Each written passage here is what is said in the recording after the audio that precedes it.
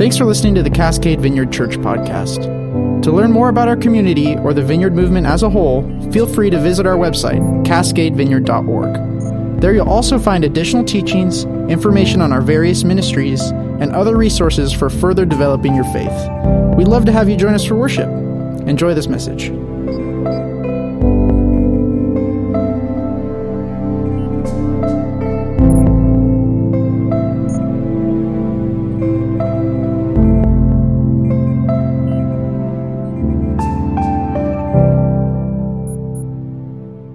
Well, here's your quote of the day. It was the best of times, it was the worst of times. It was the age of wisdom, it was the age of foolishness. It was the epic of belief, it was the epic of incredulity. It was the season of light, it was the season of darkness, it was the spring of hope, it was the winter of despair. Jesus was moving about from place to place with his little band of followers, and they were healing the sick and feeding the hungry and delivering the oppressed. But the religious right wasn't happy about it. They weren't happy because Jesus didn't follow all the rules. He was a little bit unorthodox at times, something of a nonconformist. And in fact, he regularly violated the law. So our title today is A Tale of Two Sabbaths. And for those that weren't aware, our opening monologue was from A Tale of Two Cities. But let's pray and we'll get into the text. Father, pray that you would open our hearts to receive this morning. You would teach us what it means to value life, to love life, and to live a life of love. In your name we pray, amen. Let's go ahead and look at the first few verses here. First Sabbath, number 1. Now go ahead.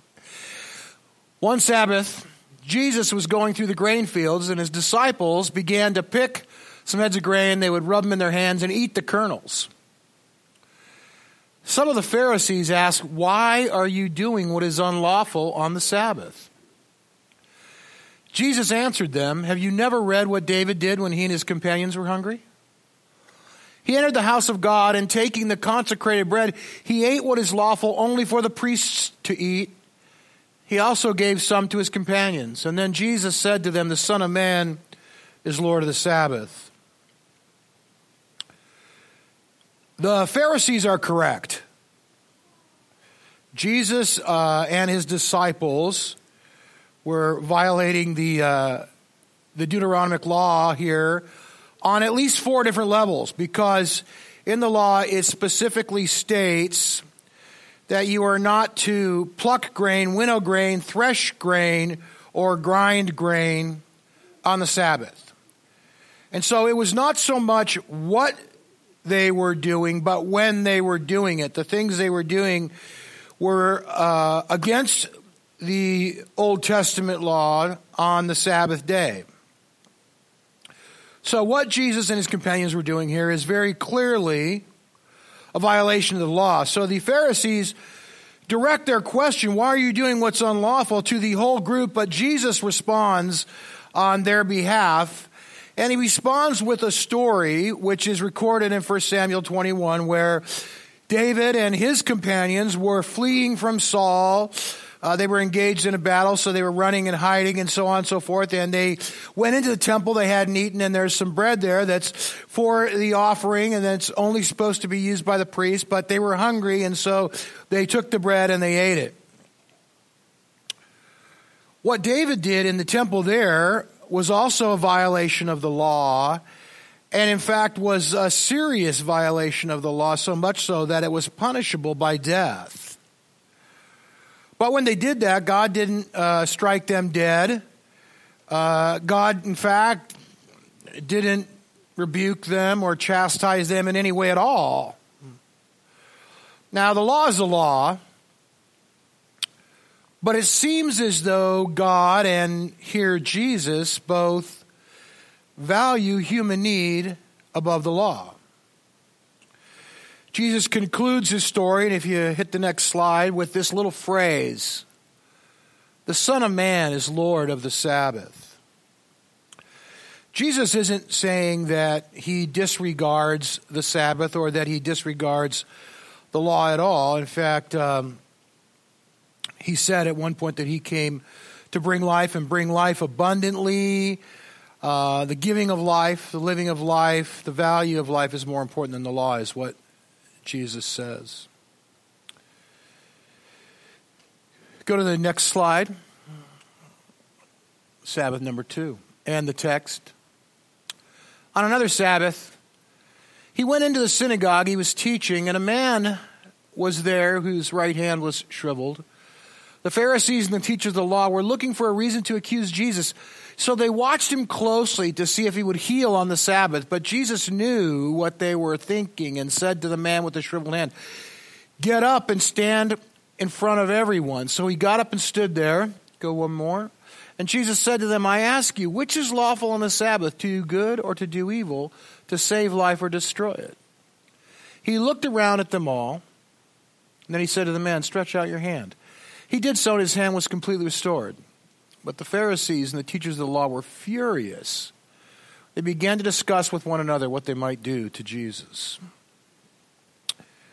Jesus has a gift. He has a gift for being able to tick off the Pharisees. Seems like he's able to do it without really trying. First, he and his friends are hungry. They're picking some grain and just having a little snack, and that upset him. And now he heals this guy. And again, it's not so much the healing that is the issue, but the healing on the Sabbath. And I think if we're honest, Jesus was a little bit of a rule breaker. He was not like a rebel without a cause. He wasn't an anarchist. He didn't just break rules for the sake of breaking rules. However, he did seem to have a different value and priority structure than maybe the Pharisees, and seemed to think that the giving of life was more important than the rules.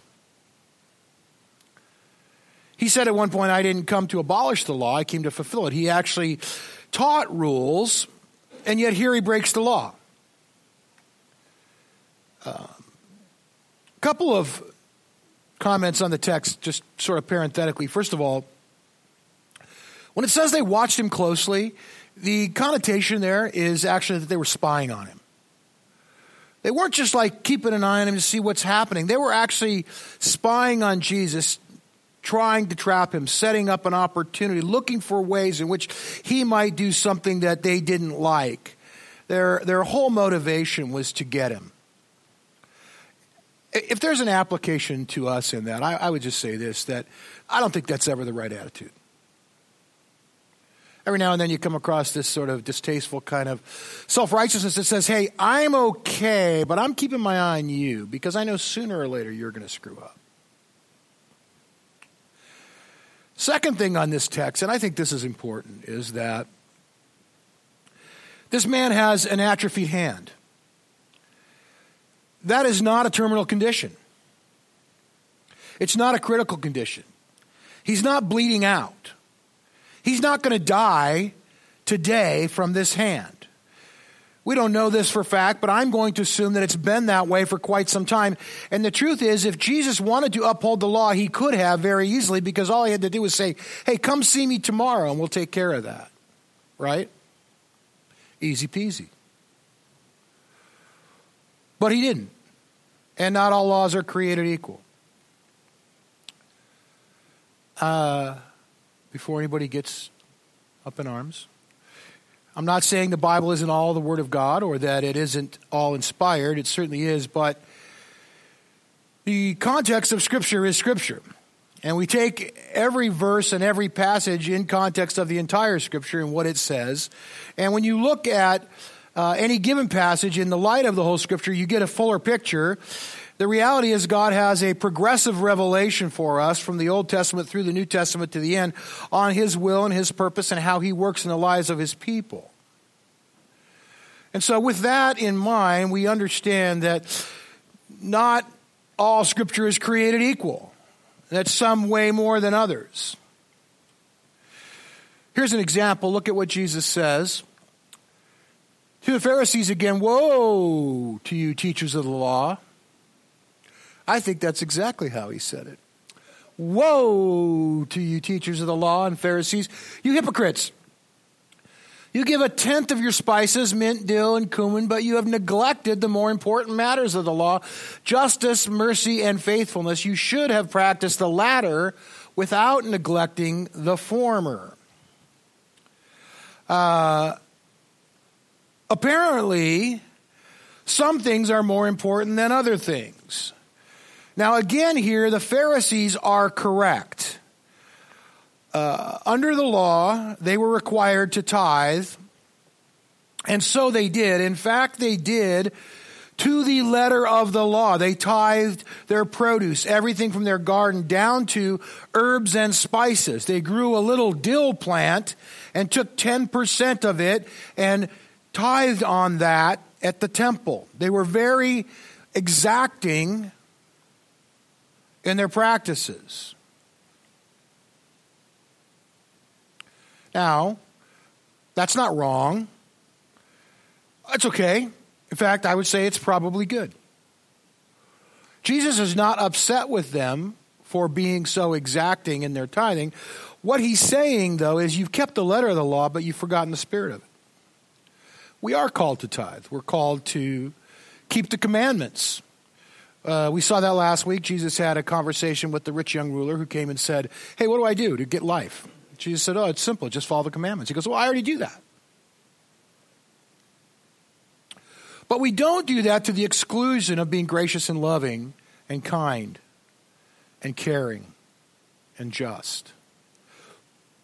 Rules are important, but there are life principles that sometimes supersede the rules. We're called to live loving lives. We are called to be loving people. And that is a principle of life that's taught throughout Scripture. Go to the next few verses. Teacher, which is the greatest commandment in the law? And Jesus said, love the Lord your God with all your heart and all your soul and all your mind. This is the first and greatest commandment. The second is like it, love your neighbor as yourself. And then he says, in summary of that, all the law and the prophets hang on these two commandments. If you do those two things, it's the same as keeping everything. Go to the next one. Paul tells us the same thing in Romans. Love does no harm to a neighbor. Therefore, love is the fulfillment of the law. Go one more. Our old friend James. If you really keep the royal law found in Scripture, love your neighbor as yourself, and then you're doing right. It's pretty clear throughout Scripture that we are to walk in the way of love, and that's a principle of life. It's unchanging. It's constant. We are to do that all the time. One more. Follow God's example. Walk as dearly loved children. Walk in the way of love. We walk in the way of love, and that is not ever to change. We do that all the time. And one more. In Corinthians, do everything in love. Everything we do should be done in love. That is a principle of life that is taught throughout Scripture. Rules, though, are contextual, and they change from time to time. The Pharisees, again, were correct. They tithed because under the Old Testament law, they were required to do so. It was very important in the Old Testament to tithe. The tithe went into the temple, and it supported the priesthood. They were able to live, and it supported the temple. The temple was very elaborate. The temple was, shall we say, high maintenance. A lot of upkeep on that baby. And so the tithe supported the temple. It was a very serious issue under Old Testament law not to tithe. Malachi, the prophet, says, in fact, you're robbing God if you don't. But in the New Testament, things are a little different. Understand that the people of God, Jesus was teaching on one of these Sabbaths where? In the temple. And the people of God still came to the temple and gathered there to worship. All of that presupposes the tithe. You're still supposed to give. It's still very important. But in the New Testament, we're not taught that, are we? What are we taught in the New Testament about giving? We are to give generously. We are to give abundantly. We are to give joyfully. We are to give faithfully. We are to give sacrificially. But there's no percentage put on that. That's given to us to determine in our heart between us and God. If we follow these principles of life, Scripture is confident that we will be walking with God. One more verse. Jesus said to them, the Sabbath was made for man, not man for the Sabbath. So the Son of Man is Lord even of the Sabbath. The principle of life here is important. Do we need a Sabbath? It's not a trick question. Yes, we do need a Sabbath. We need a time of rest and reflection. We're not supposed to work every day. We're supposed to take time out and relax and be in the presence of God and time to think and pray and just enjoy God's presence without having to think about everything that we have to get done all the time. That really is an important principle. But is it important exactly when that happens during the course of your week? Do we have to all do that on Sunday or Saturday? What if your day off is Thursday? Can you take your Sabbath day? Of course you can. The life principle holds, but the rules are flexible and they're changing. We need a Sabbath, but we don't need to be rigid about it. Take a Sabbath.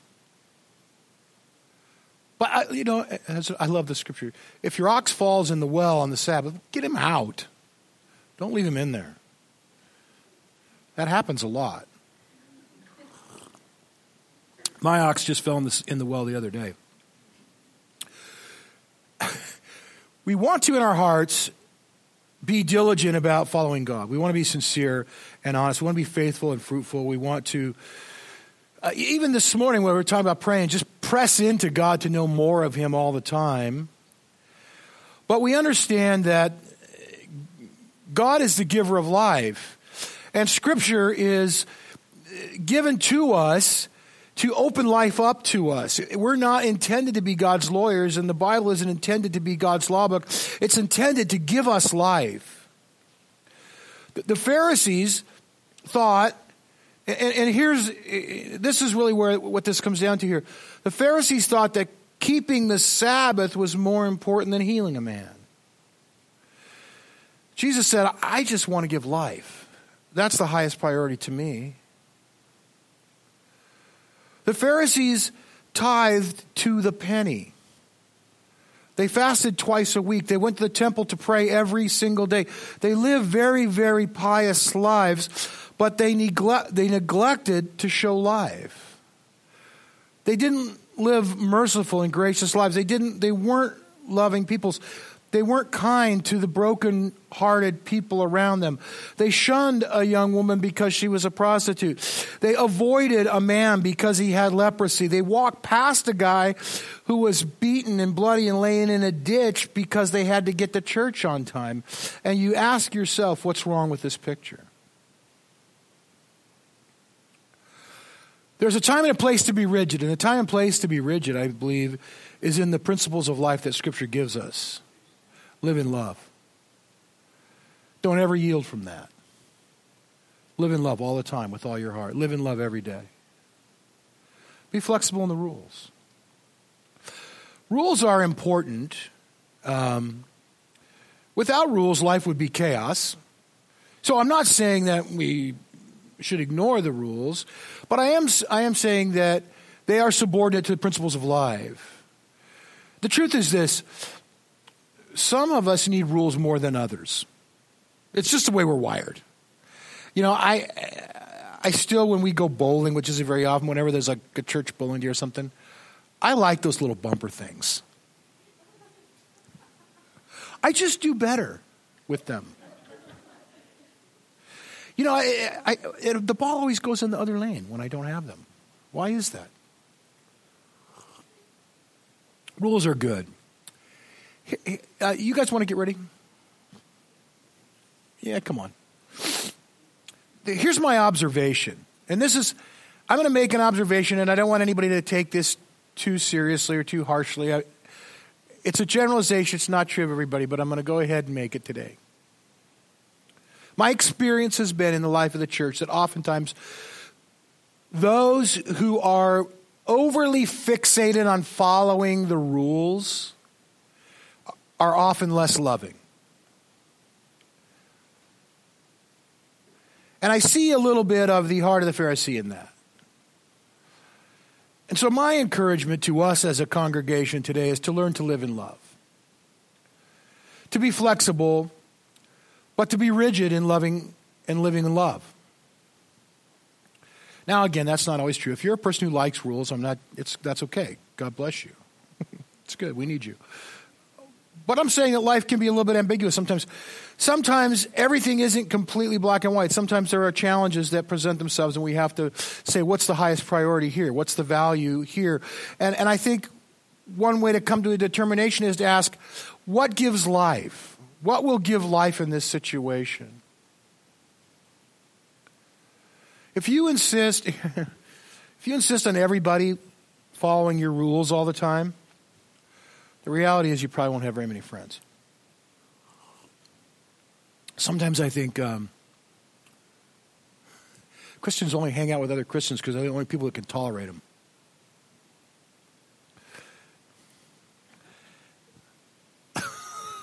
I didn't mean you. Rules are not bad. I'm not saying that. I'm just saying that I believe the lesson that Jesus is teaching us in this tale of two Sabbaths is that life is a higher value. And if we learn to live in love and give life to one another, be life-giving to one another, rather than be overly concerned about following every rule all the time, I believe that God will elevate the level of fellowship and community and joy and happiness that we have in Him, the level of presence of His Spirit. We're going to close with a last song of worship this morning, and I want to encourage us to stand together and really open your heart to receive today and allow the Spirit of God to come. I'm going to ask our ministry team to do maybe something a little bit different than normal this morning, and that is just to kind of pray as we worship. And if you sense, and I really think, and I'm going to ask God to do this, but I think God's going to lead us to maybe just pray for one another a little bit today. Just you might think of somebody, hey, I should go pray for that person or that person, whatever. A little bit more freelance than we're used to, and I hope that nobody's too uncomfortable with that. I just want to encourage you here. We love you. We love one another. And we really are here to give life to one another. We really are here to encourage and lift one another up. And so as you feel led to this morning, just be open to hearing from the Lord. Maybe have a word for somebody, or just a word of encouragement or a prayer, and just to go and pray for them. So why don't we stand? Thanks again for listening. If you'd like to sow into what God is doing through Cascade Vineyard, we always welcome your prayers for our church body, our communities, and our leadership. If you'd like to contribute financially, please visit cascadevineyard.org/give.